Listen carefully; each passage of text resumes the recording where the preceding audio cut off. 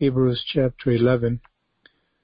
And this book is unique in that there's an extreme expansion of the entire Jewish practice of the priesthood, particularly with the tabernacle and the temple and all the furniture there, the symbolism, but much more than that, how it all points to the Lord Jesus Christ, the fulfillment of everything that we desire. He is the desire of all age.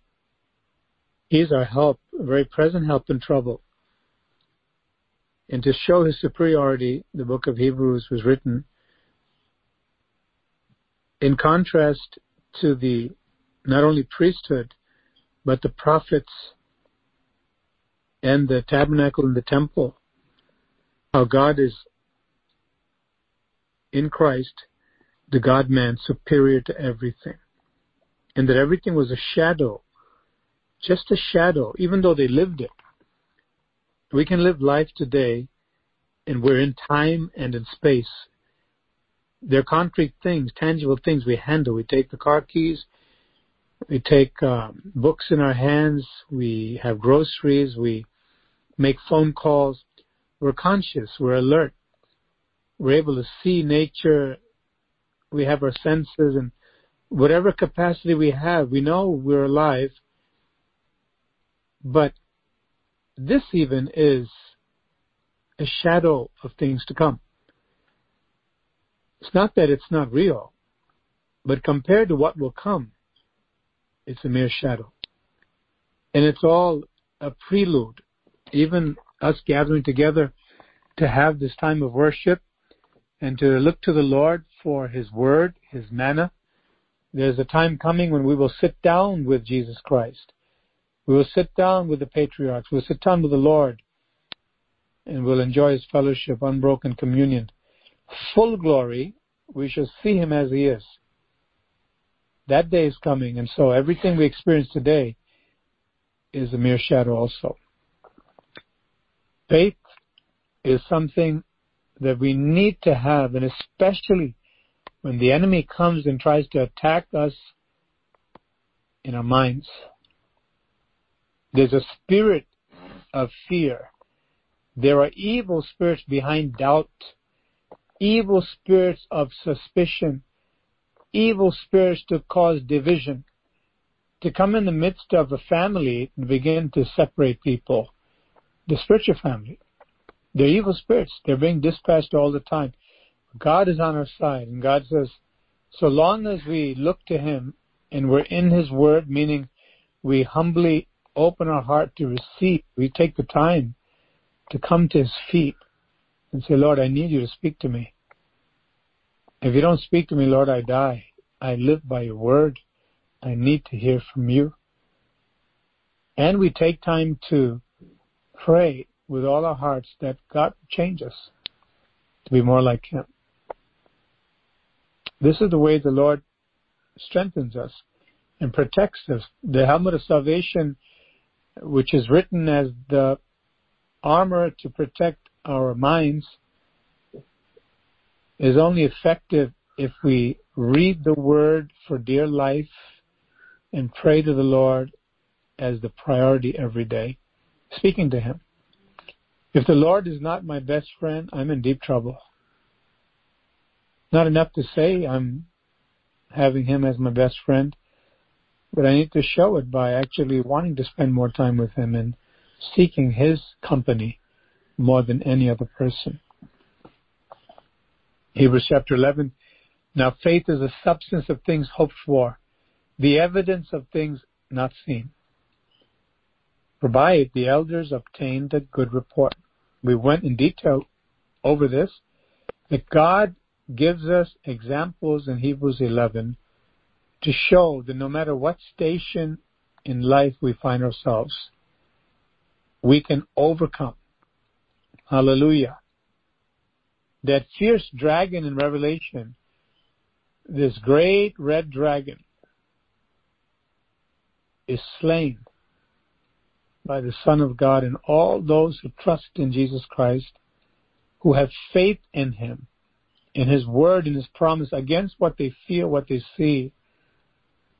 There's a transcendence, there's a transport into the heavenly realm where we're able to actually be like the eagles, fly high above the situation. They that wait upon the Lord, they shall renew their strength. They shall mount up with wings as eagles. There's an ascension. They shall run and not be weary. They shall walk and not faint. 1,000 may fall at my side and 10,000 at my right hand, but it shall not come near me. Faith speaks like that. Because I believe, therefore I speak, the Bible says. And this is why the people who've gone before us, mentioned in the 11th chapter of the book of Hebrews, they had a witness by God, a testimony by God that they were good, righteous, faithful. We spoke in detail about how faith is required to believe that God created the universe and at the same time believe that God can meet my need immediately where I am. He's a God of eternity. We looked at Enoch. After we looked at Abel, we looked at Noah. We saw how these people, in a time when there was murder, violence, immorality, all kinds of perversions, they knew how to keep themselves. Noah didn't have support groups. He didn't have all kinds of stuff that we have access to today. But even though some estimate not only hundreds of thousands of people, but maybe millions at the time of Noah,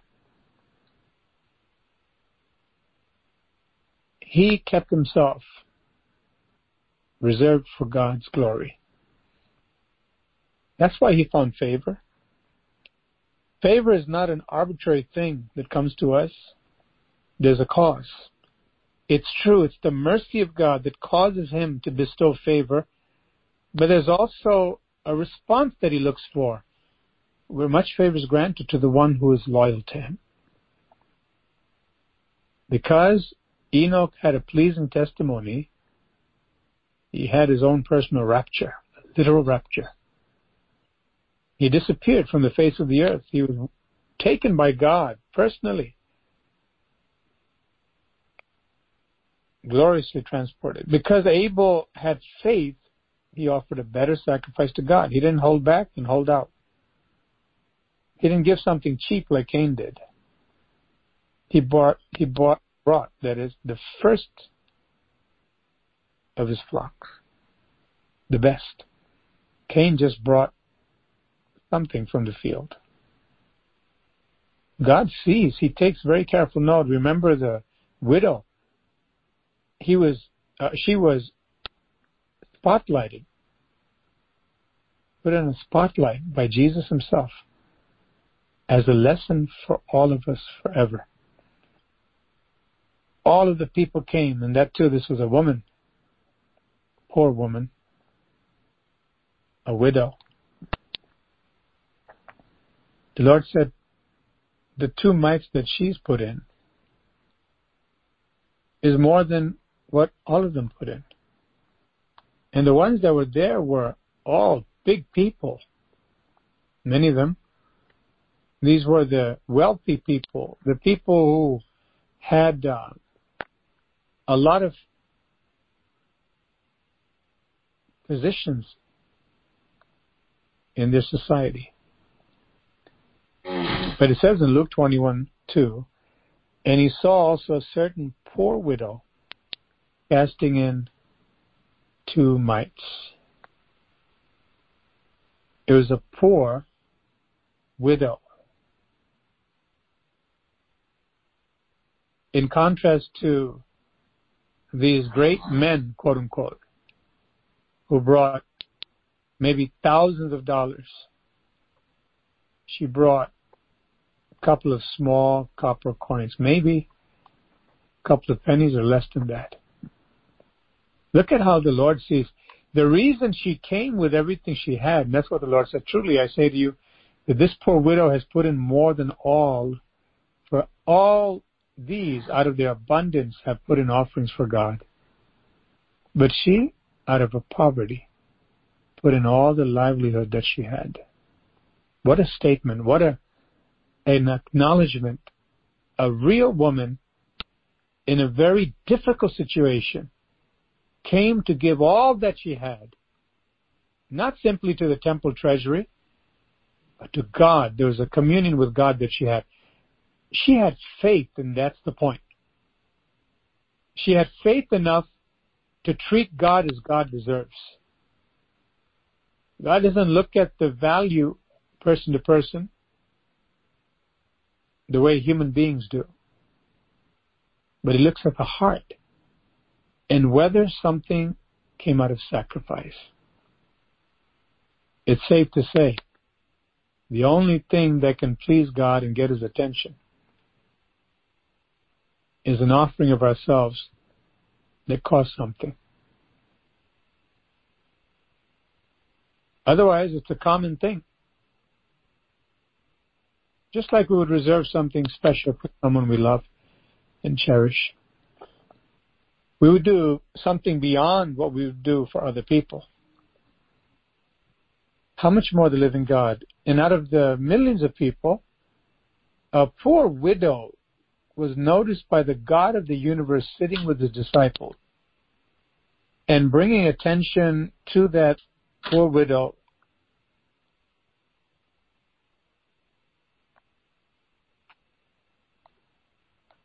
So that everyone can see what kind of offering God accepts. And she had faith. If she didn't have faith, she may not even have been there, let alone bring all that she had. Certainly this woman, although she's not highlighted in Hebrews 11, not even her name is known, she had a pleasing testimony before God. And in Hebrews, there's a mention that there's not enough time to mention all the people. And certainly this woman could be among those. Faith will not only help us to see a miracle before it happens, not only ask God for it and thank God for it, but it also causes us to come to God in the kind of worshipful attitude that God deserves.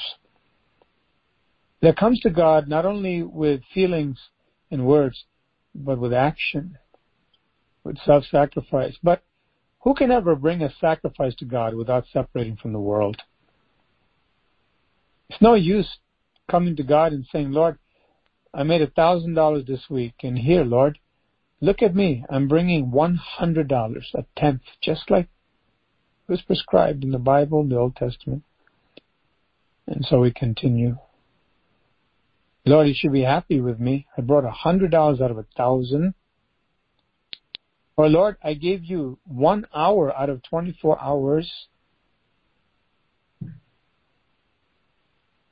But what's the quality of that with reference to or with regards to sacrifice? What did it cost me? We don't like it when we are able to sift through people's motives. When things show up or turn up and we recognize, you know what? That gift that I received from that person, I thought it really cost them a lot, but it happens so that it's really something that they had was a leftover. It was a hand-me-down. It became a handout to me. It was something that really didn't cost them anything much, and so it doesn't really mean a whole lot like I thought it did. How we would be upset with fellow human beings once we learned that what they professed or portrayed was not really the case. It was, after all, one among many. It's a common thing. It was a cheap thing. But how different it is when even something that's not of so much value by this world standards or man's standards, it costs a lot for a person. For example, a person may make something to give to someone to celebrate their birthday or anniversary or some special occasion. And the materials that went into it, although they may be good materials, may not have cost much. But the time and labor and the sacrifice and the attention, the strain of every nerve and ligament and the powers of their vision that they exercise and all those things under hardship to produce an object that other people may say, well, we can get something better than this in the store. But the value of it shows up when we see how much it cost that person. You know why that person did such and such a thing? Even when nobody was looking? Because there was a love, there's a trust, there's a loyalty, there's a belief that the person I'm doing this for is really worth a lot. There's a faith. And that motivates the person to go and do that. Hopefully that's the motivation. And seldom do you find someone going all out for something that's not worth, or someone they don't think is worthy. Abel came to God with such a sacrifice that he brought the best, even though he didn't have the law at that time, even though he wasn't necessarily coached by his parents. He had a fear of God and a love of God and a worshipful heart. He brought the best. He brought the first of his flocks. Cain was also going to church. He was also part of the Christian clubs. He was also part of the evangelical movement. But he didn't really care to give God the best. He just kind of did the checklist.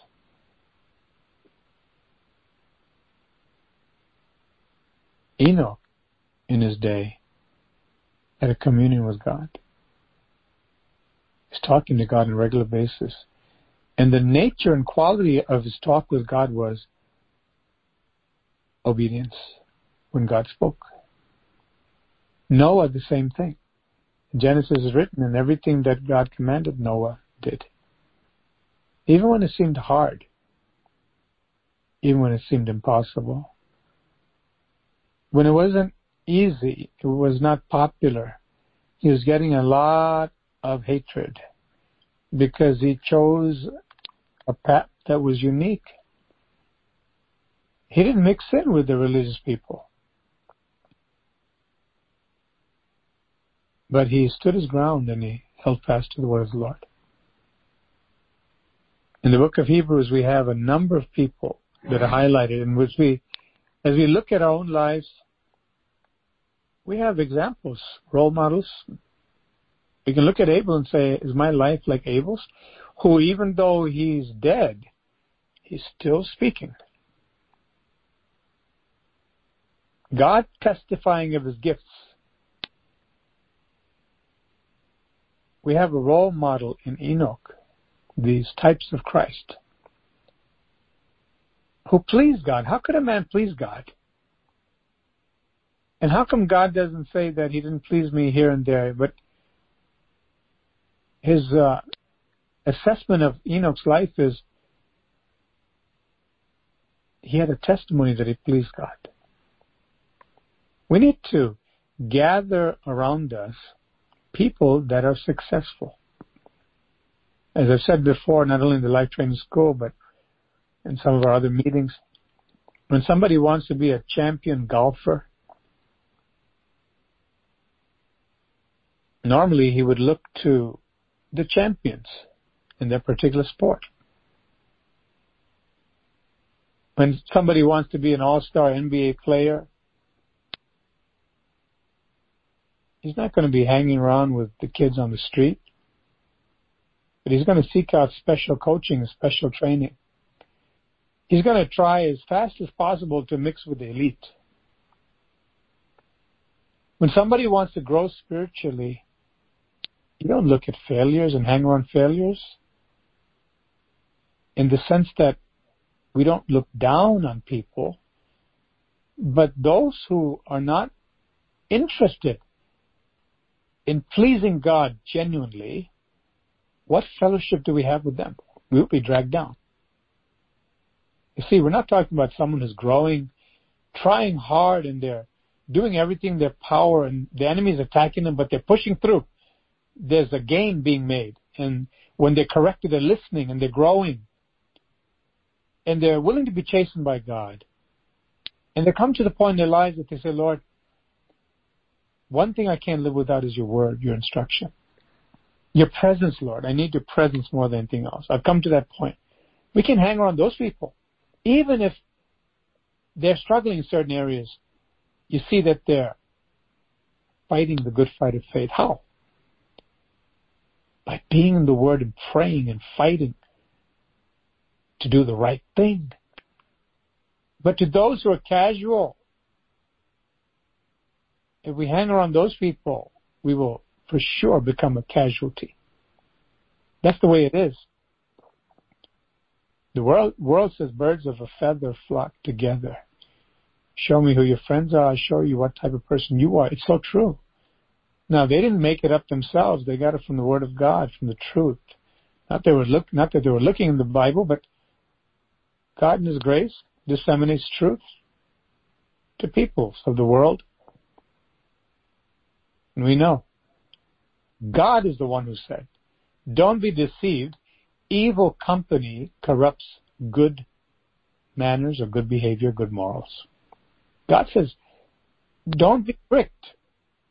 Who you hang out with will affect you. We don't look down on people who are beginning in the faith, but we ought to stay far away from people, according to the Bible.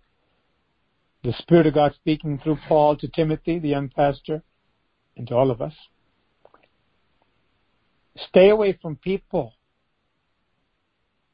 who like to live professing a cheap version of grace that gives them a lot of latitude to do their own thing, to be in Bible school, in church, with a nasty temper, vengeful feelings, and jealousy, and then smiling and saying, God bless you, and everything's fake. And then something happens that exposes them, and they say, well, after all, I'm human. God understands. Anyone have grace for me? If anyone should come along and say, you need to go to God and ask forgiveness because He sees your heart. He does love you, but He can't tolerate hypocrisy. Let this be a moment where you decide never to be a hypocrite again. So help me, God.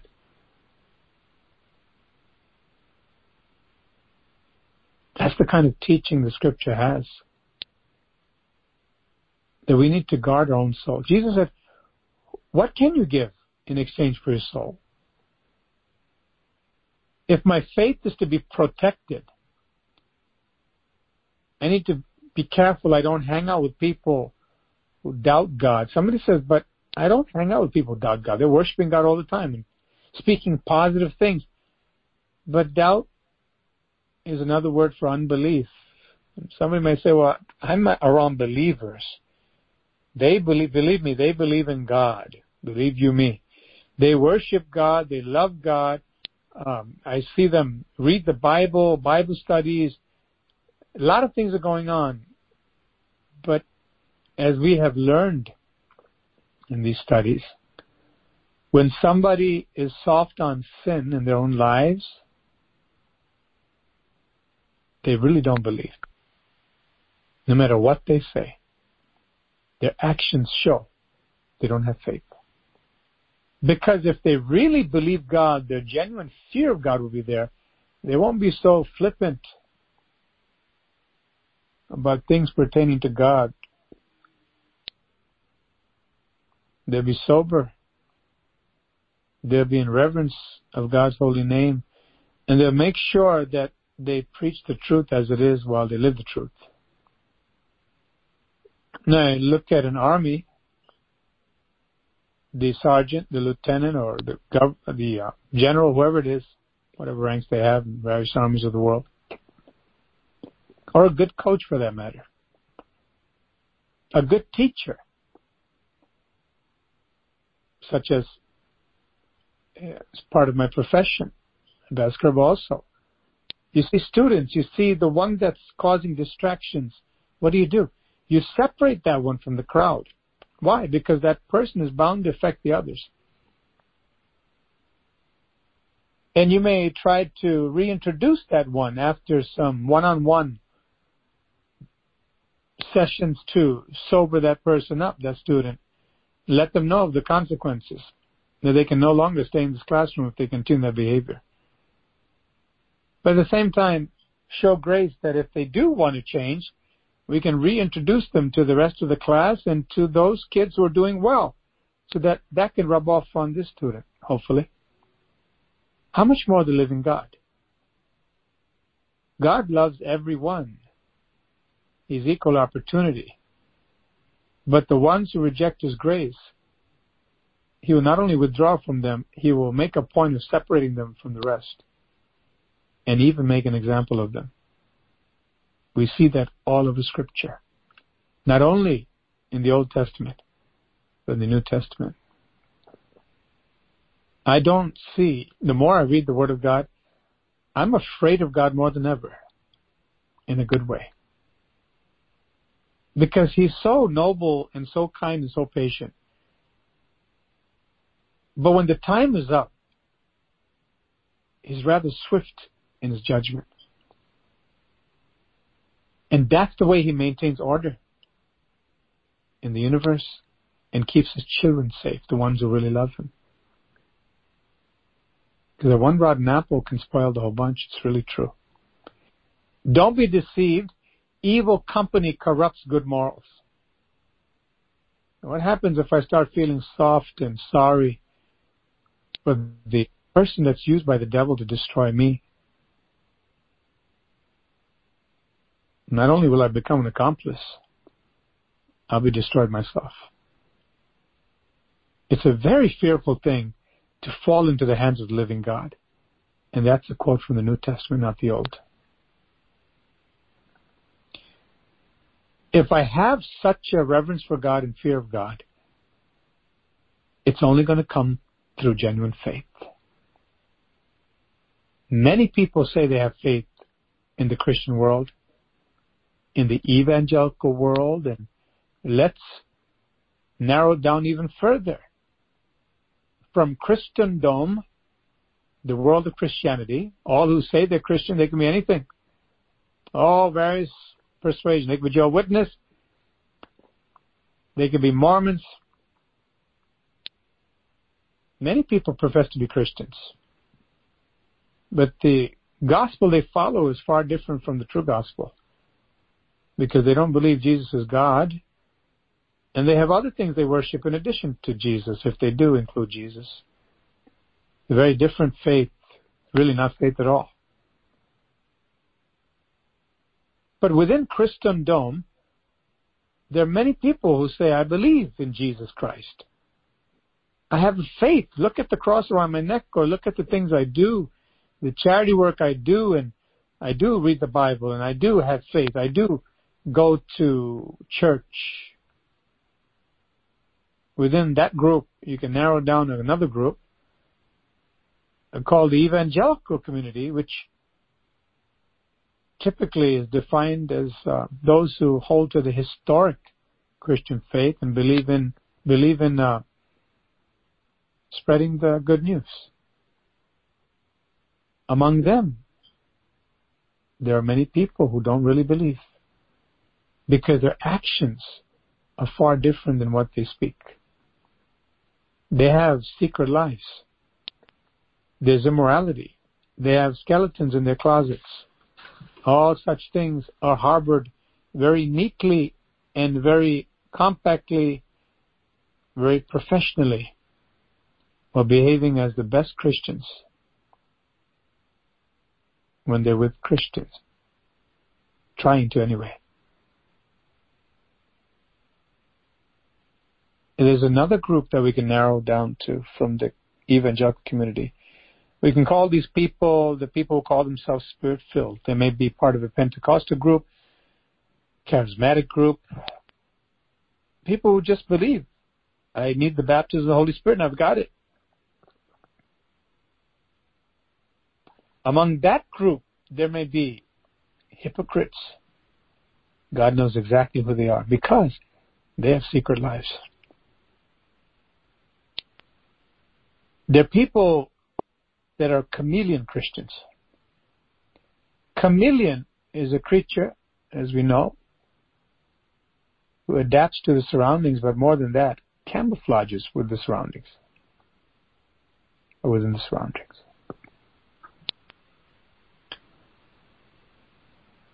Judas was such a person. Saul was such a person. Ahithophel, Hermogenes, Philetus, Hymenaeus, a whole bunch of people, Old and New Testament.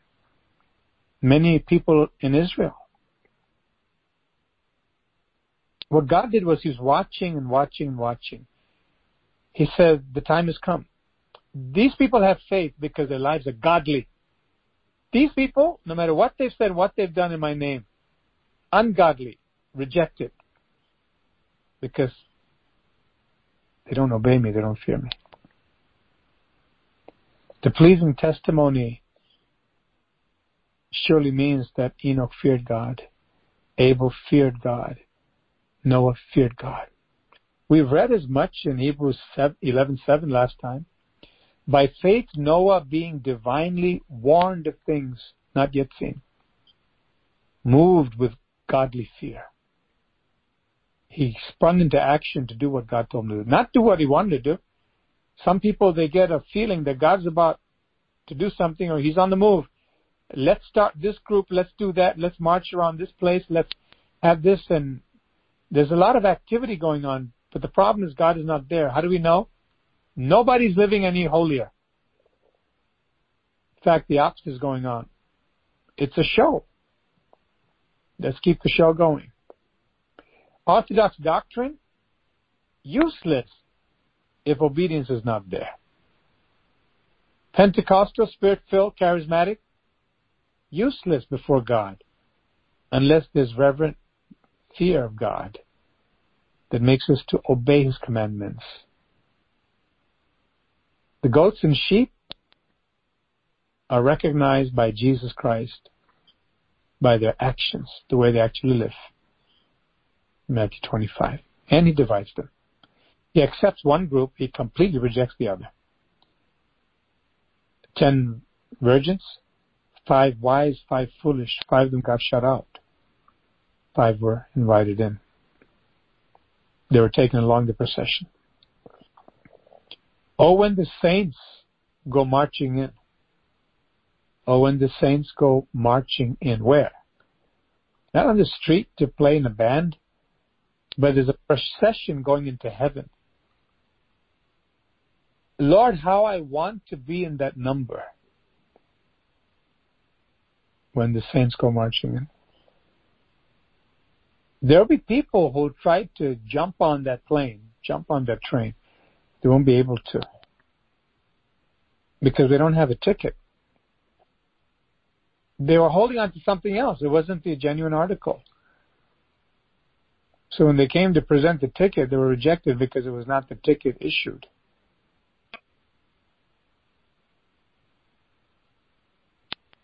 God gives the ticket.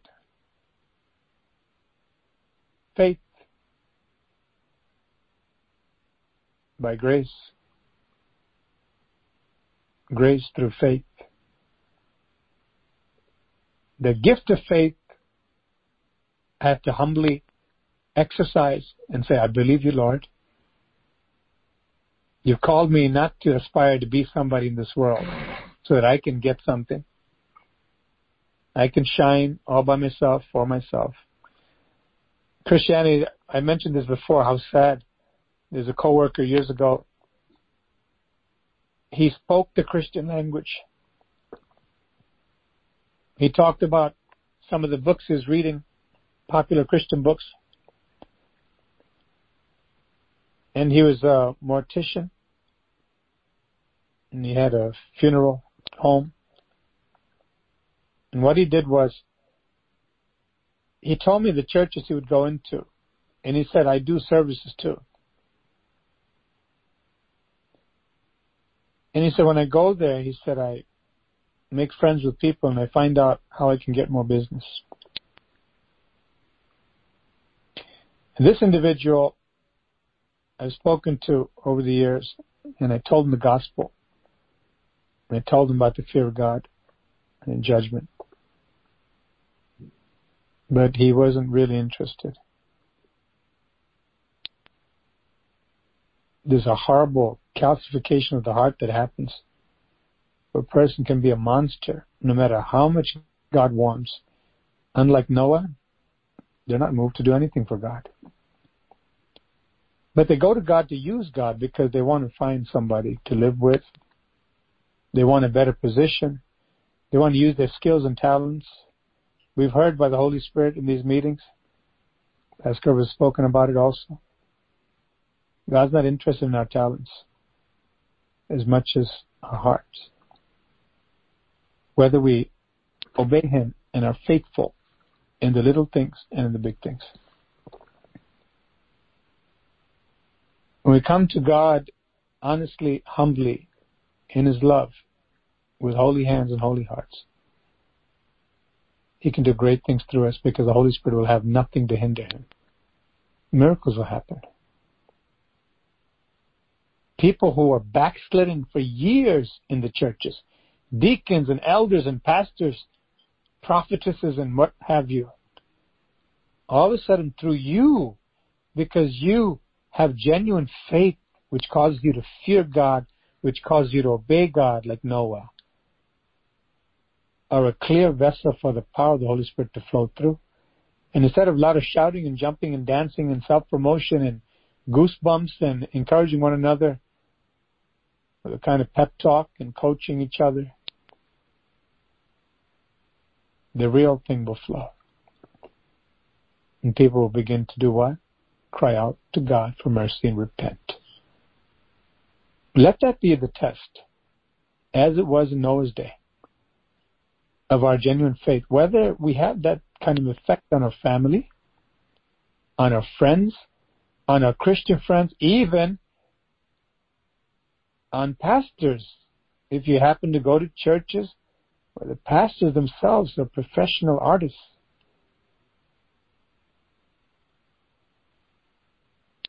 who don't really have mercy, really not interested in teaching people how to be holy. It's more about being happy than being holy. God does want us to be happy, definitely.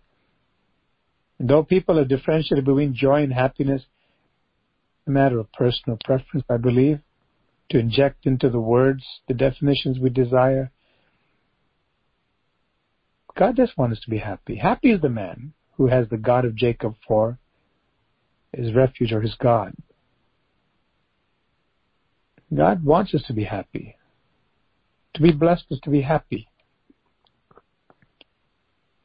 But there's no true happiness without holiness. So the foundation has to be laid. That's what the Lord does in Hebrews 11. That faith is a holy faith. But faith in this world is a mind over matter. And you can be whatever you want to be, so long as you put your mind to it. They can't stop you. You're a woman in a man's world. Believe in yourself, and you can be anything you want to be. No man can stop you. You're a child who is classified as an underachiever coming from a family and a race of underachievers. Believe in yourself. Nobody can stop you. It's not bad at all. It's good. to overcome obstacles that are coming from negative forces, to prevent us from realizing our full potential. But it is bad and evil and wrong to teach people that anything is possible if you believe in yourself. That's a lie. A man can't save himself. A woman can't save herself. A child can't save himself or herself from hell, from going after or being deceived by the devil. The smartest person on earth is easy lunch for the devil. He knows exactly how to trip the smartest person in the world. The most powerful person in the world. The most popular person in the world. The most talented person in the world is no match for the devil. But when a person chooses to believe in Jesus Christ, have genuine faith, heaven will move on that person's behalf to destroy every obstacle the devil brings their way. Hallelujah. So the faith is one that pleases God, one that has the fear of God. It's a holy faith. It's a faith that goes beyond natural faith, because it's a supernatural faith that brings heaven to us and makes a way to heaven for us. It's the kind of faith that causes me to have such an impact on my neighbor, whether the neighbor is a spouse or other relative or neighborhood friends, co-workers, colleagues, even Christian friends, and even clergy or pastors, who because of you having genuine faith, as described in Hebrews 11, all of a sudden are pricked in their conscience, as they were when the Apostle Peter preached the gospel by the Holy Spirit. They begin to say, I'm messed up. I've hung around many Christians, many Christian leaders, and we've had a great time fellowshipping in the Lord. But when I get near you, the mask comes off. Even a mask that I didn't know I had. And I need to get right with God. Nothing matters. What a wonderful thing to be a Noah, an Enoch, and an Abel in our generation. Now granted, 7 people listened to Noah. The scope of the revival in Noah's day included 7 people. They happened to be his own relatives. His wife, 3 sons, and the 3 daughters-in-law. The rest of the crowd refused. But Noah did his job. And it wasn't something that he worked up. He was living the life. So the Spirit of God moved him and worked through him freely. We come to verse 8 today as we just read a little longer before we close. The man called the father of faith. By faith, Abraham obeyed when he was called to go out to the place which he would receive as an inheritance. God has great things in store for each of us. But he says you got to move from where you are to where I want you to be to get that inheritance. If you don't move, it's not going to come to you. In Life Training School, in our Bible school, we've learned, as the Spirit of God gave it to me, I didn't look anywhere or get any syllabus, but it was on the spot actually. As we were going through the life of Abraham, God gave those 3 words that became foundational for our studies, foundational for our lives. Can someone please, who's in the Life Training School, or has heard it repeated here, mention for us the 3 qualities necessary that Abraham embarked upon when God first came to him? I know what they are. I'd like to give an opportunity to share it. Praise God, Pastor. Separation, consecration, sanctification. The third one was actually another one. Surrender, Pastor? Actually, it starts with a P. Perseverance. Praise God. Thank you. Perseverance, yes. Sanctification and surrender, absolutely. But it's something that happens when we first of all separate from that which is not a faith. Not the kind of faith the Bible talks of. As we outlined, many people can talk about faith. Not just faiths of other religions, but within Christendom, evangelical Christianity, even spirit-filled so-called Christian people. The genuine faith will manifest in a holy life because it's a holy faith. A pleasing testimony before God. And an effect because of that presence of the real thing, it's bound to touch other people. Whether they receive it or not is on them. But they're going to know this is what real faith looks like.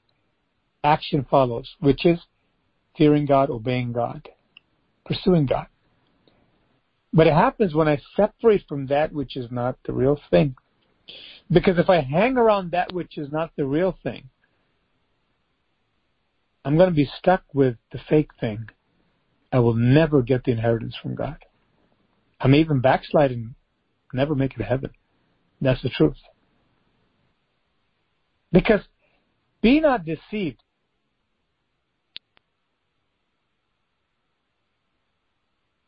Good manners are corrupted by evil company. Evil company corrupts good character. That means a person can be good, actually born again, on fire for God, used by God, like Samson, up to a point, begin to take things for granted and become casual and hang out with the wrong crowd, start going down without even knowing it. It can be a person like Aaron, the first high priest. Highly favored. What a privilege. Decked out with everything, with the holy garments, the special stones to commemorate each tribe of Israel. All these things, the mitre on his head. The authority God gave that man. Moses went up to receive the law, and what happens? He begins to cave in to the crowd. Well, they're believers too. Didn't God say this is the congregation of God? We all came out of Egypt. We're believers. When he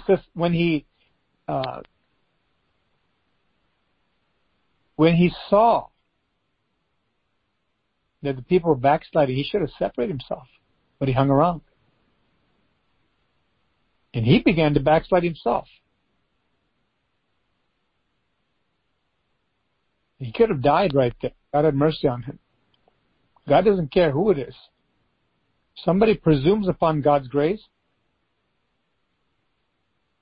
they could very well get to a point of no return.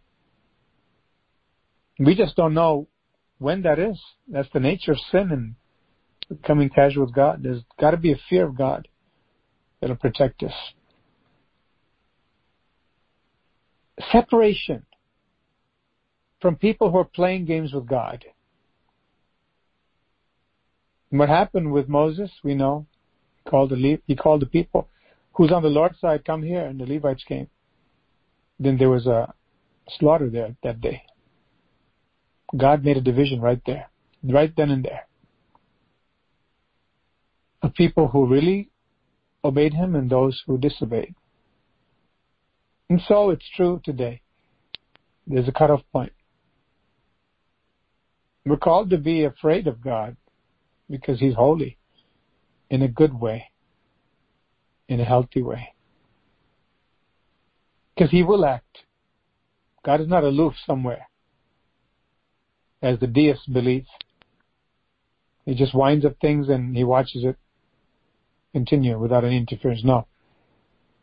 He's a loving God. He cares about His creation, especially man who is made in His image, especially the believer, the one who's bought by His own blood, Jesus' blood. Now, after He's done all of that, we saw in Hebrews 10, if a person hangs out with people at Starbucks, laughs about witchcraft and good witches and bad witches and horoscopes, and while they talk about the worship bands and Michael W. Smith and whoever is out there today, and the Bible studies, and how cool the secular bands are, and the late show talk personality, is a complete mixture of that which God hates. Don't you know? Friendship with the world is enmity toward God, God said in the book of James. But it's very casual. Look, the pastor, he watches the late show, and he gets a chuckle out of those jokes about those people who are immoral, and he reads the latest books, and he reads all the newspapers. He's informed. The problem is, he's popular with the world and people who are backslidden, but before God, he's an abomination. Because rather than spend time with God, he wants to get all the information to see if he can be an excellent preacher for the people. Separation from the world is the foundation of faith in a very real sense. Consecration of oneself to God is an evidence of genuine faith. Perseverance shows that faith is still alive. How can we ever get these things unless we're told the truth? We have a heart to humble ourselves. Though we didn't study Noah, Enoch, and Abel in detail, they definitely had these qualities. Otherwise, they couldn't worship God as God. They couldn't bring the best to God. They couldn't walk with God when everybody else was not. They separated themselves. Did they leave Earth and go to Mars? Did they leave the city and go to a monastery? No, that's not God's way. Jesus was with the people. He got his hands dirty, helping the dirty people. He condescended. He loved the people. But the dirt that came on him never got into him. He took our sins upon himself, became sin, a curse, but he was not a sinner. And that's how we're called to be. Protect ourselves, our minds, our bodies, our souls from contamination. We cry with those who cry. But we also know how to spot crocodile tears. There's an intolerance for hypocrisy, not because we condemn people, because the Spirit of God within us is zealous for the truth. We don't play along in the name of love. When somebody defies the truth and hates God, they say so by their actions, no matter what they say with their lips. We're not only afraid for them, we separate from them. Because they don't listen to warnings. But the one who hears warnings, like in Ezekiel's day, we rejoice because we turn the soul from going to death back to life. There's a separation God will show us. We have to follow Him, even if people hate us, even so-called Christian people. There's a consecration. You know what? Don't text me that about that TV show anymore, please. Because God has shown me that I'm supposed to live holy, and that's what I want to do. Oh, you think you're better than us? Look at this one. And there have a whole bunch of people saying, listen, don't be so legalistic, okay? We're all holy. Guess who said that? Abiram, Dathan, and Korah in the Old Testament. Who does Moses think he is after all?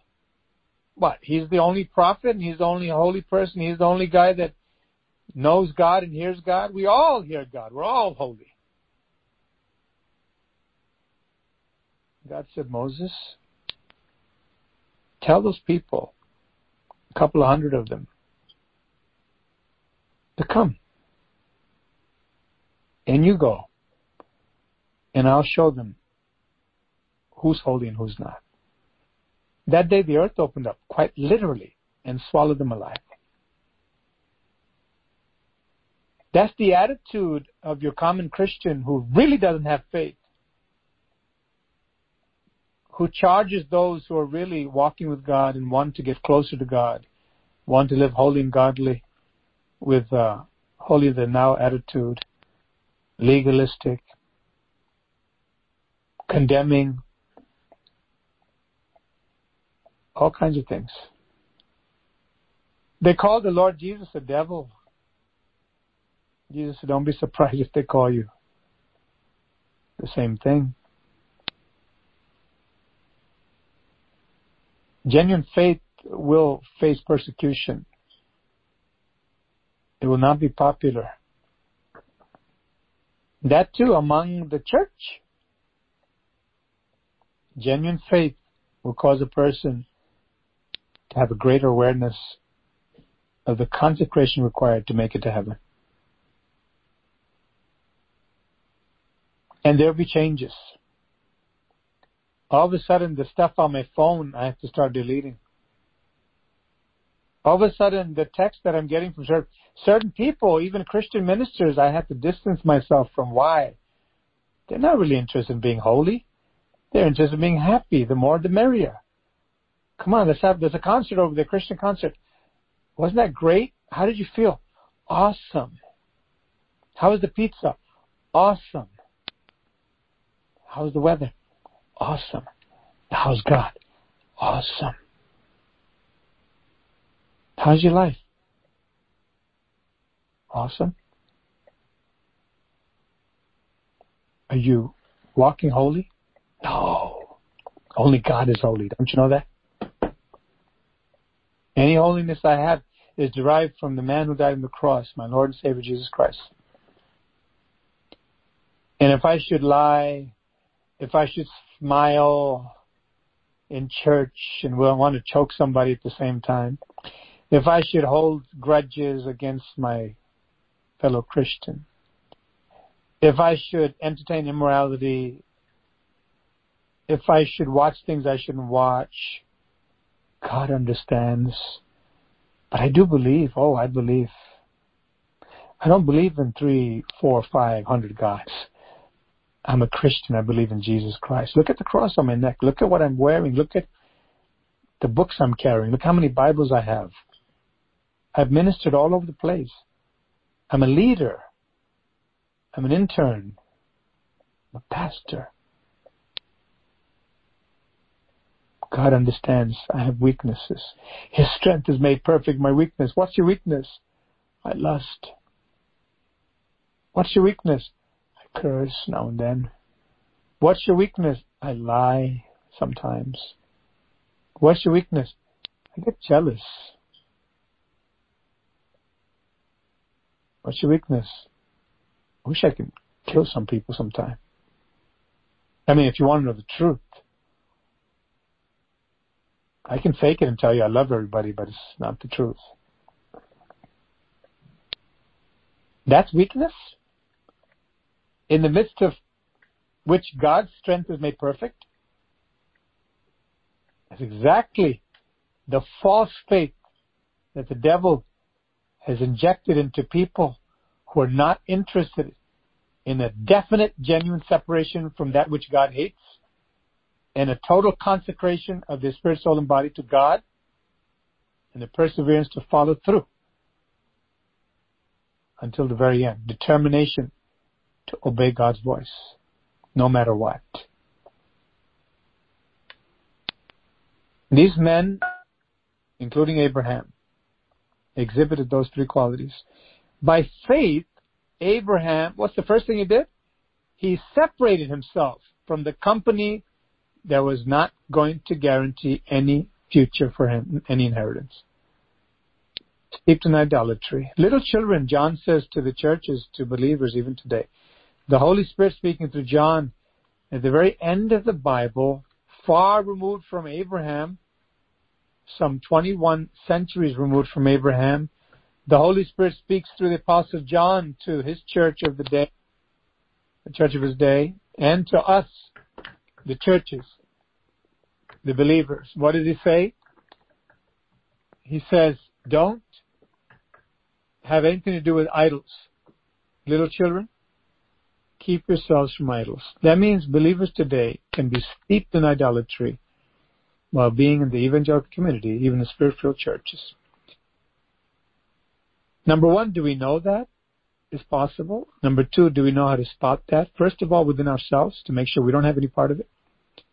Then to spot it in others, not to condemn or to judge, but let the Word of God judge what's right and wrong, and then make a decision to separate from that which is wrong. Should we pray for people and help them and warn them? Absolutely, if we love them. But if they refuse and they have reasons, excuses, and they put down God and His truth and label us as legalistic and all kinds of satanic things when it's not true, we need to take that as a clear warning. Get away. Don't walk, but run from that, like the plague. This is what the Apostle Paul said to Timothy. Have nothing to do with them. You warned them once. You warned them as many times as God says. They don't want it. In the name of love for God, don't succumb to the satanic humanistic love, which is not from God, which is meant to play with one's feelings to drag us down to hell. Abraham had strong feelings, I'm sure, for his family. He lived there all his life. Generations, probably. He says, I'm leaving. I'm going to where God wants me to go to. And he went out not knowing where he was going. By faith, he dwelt in the land of promise as in a foreign country, dwelling in tents with Isaac and Jacob, the heirs with him of the same promise. For he waited for the city which has foundations, whose builder and maker's God. As we mentioned in the Bible school, there's a progress you see. Not only did he separate, he began to consecrate himself. That's the only way he can look for a city. The God is the builder of. And he certainly was determined to persevere. That's the only way he's going to make it. Because it's written that they had opportunity to go back if they wanted to. We saw that visually, geographically. When he got to Haran, he could have went back. When he got to past Syria into northern Israel, right there at Shechem, he could have said, you know what, I'm going back up north, back east. Let me backtrack a little bit. Maybe I can settle down not too far from Haran. I may not go all the way back to Mesopotamia, but that is to Ur of the Chaldees, but I'll stick around Haran. No, he kept going forward because he was consecrated and he began to persevere. May the Lord help us to receive what the Spirit of God wants us to. And say, Lord, you're so beautiful. You're the best, Lord. You're everything to me. Your life. Apart from you, I know I have only death. Death on every level. I can fake it like I'm living, I'm happy, but I'm the most miserable person, Lord. I need you, Lord. Lord, one thing I can't live without is your holy presence. And I know I've got to have faith, genuine faith, marked by separation, consecration, and perseverance. Determined to obey you all the way. Every word you say, Lord, my life depends upon it. This is the faith that the elders obtained a good testimony for. And I want to be part of this, Lord. Shall we pray? Father, thank you, Lord, for helping us. Thank you, Lord, for defining, Lord, once again, what a person who has real faith looks like, what they do, what their choices are, what a backslider looks like, and what one who's an apostate looks like. Oh, Lord, help us have genuine fear. Lord, you called us to be responsible first and foremost for our own souls. We've got to make it to heaven. In these last days, when people are drinking poison, heresy, false interpretations, twists of the truth, lots of smiles and fake camaraderie, when there's really no compassion to tell the truth as it is, no concern if the people are living holy or not. It's more about numbers, community,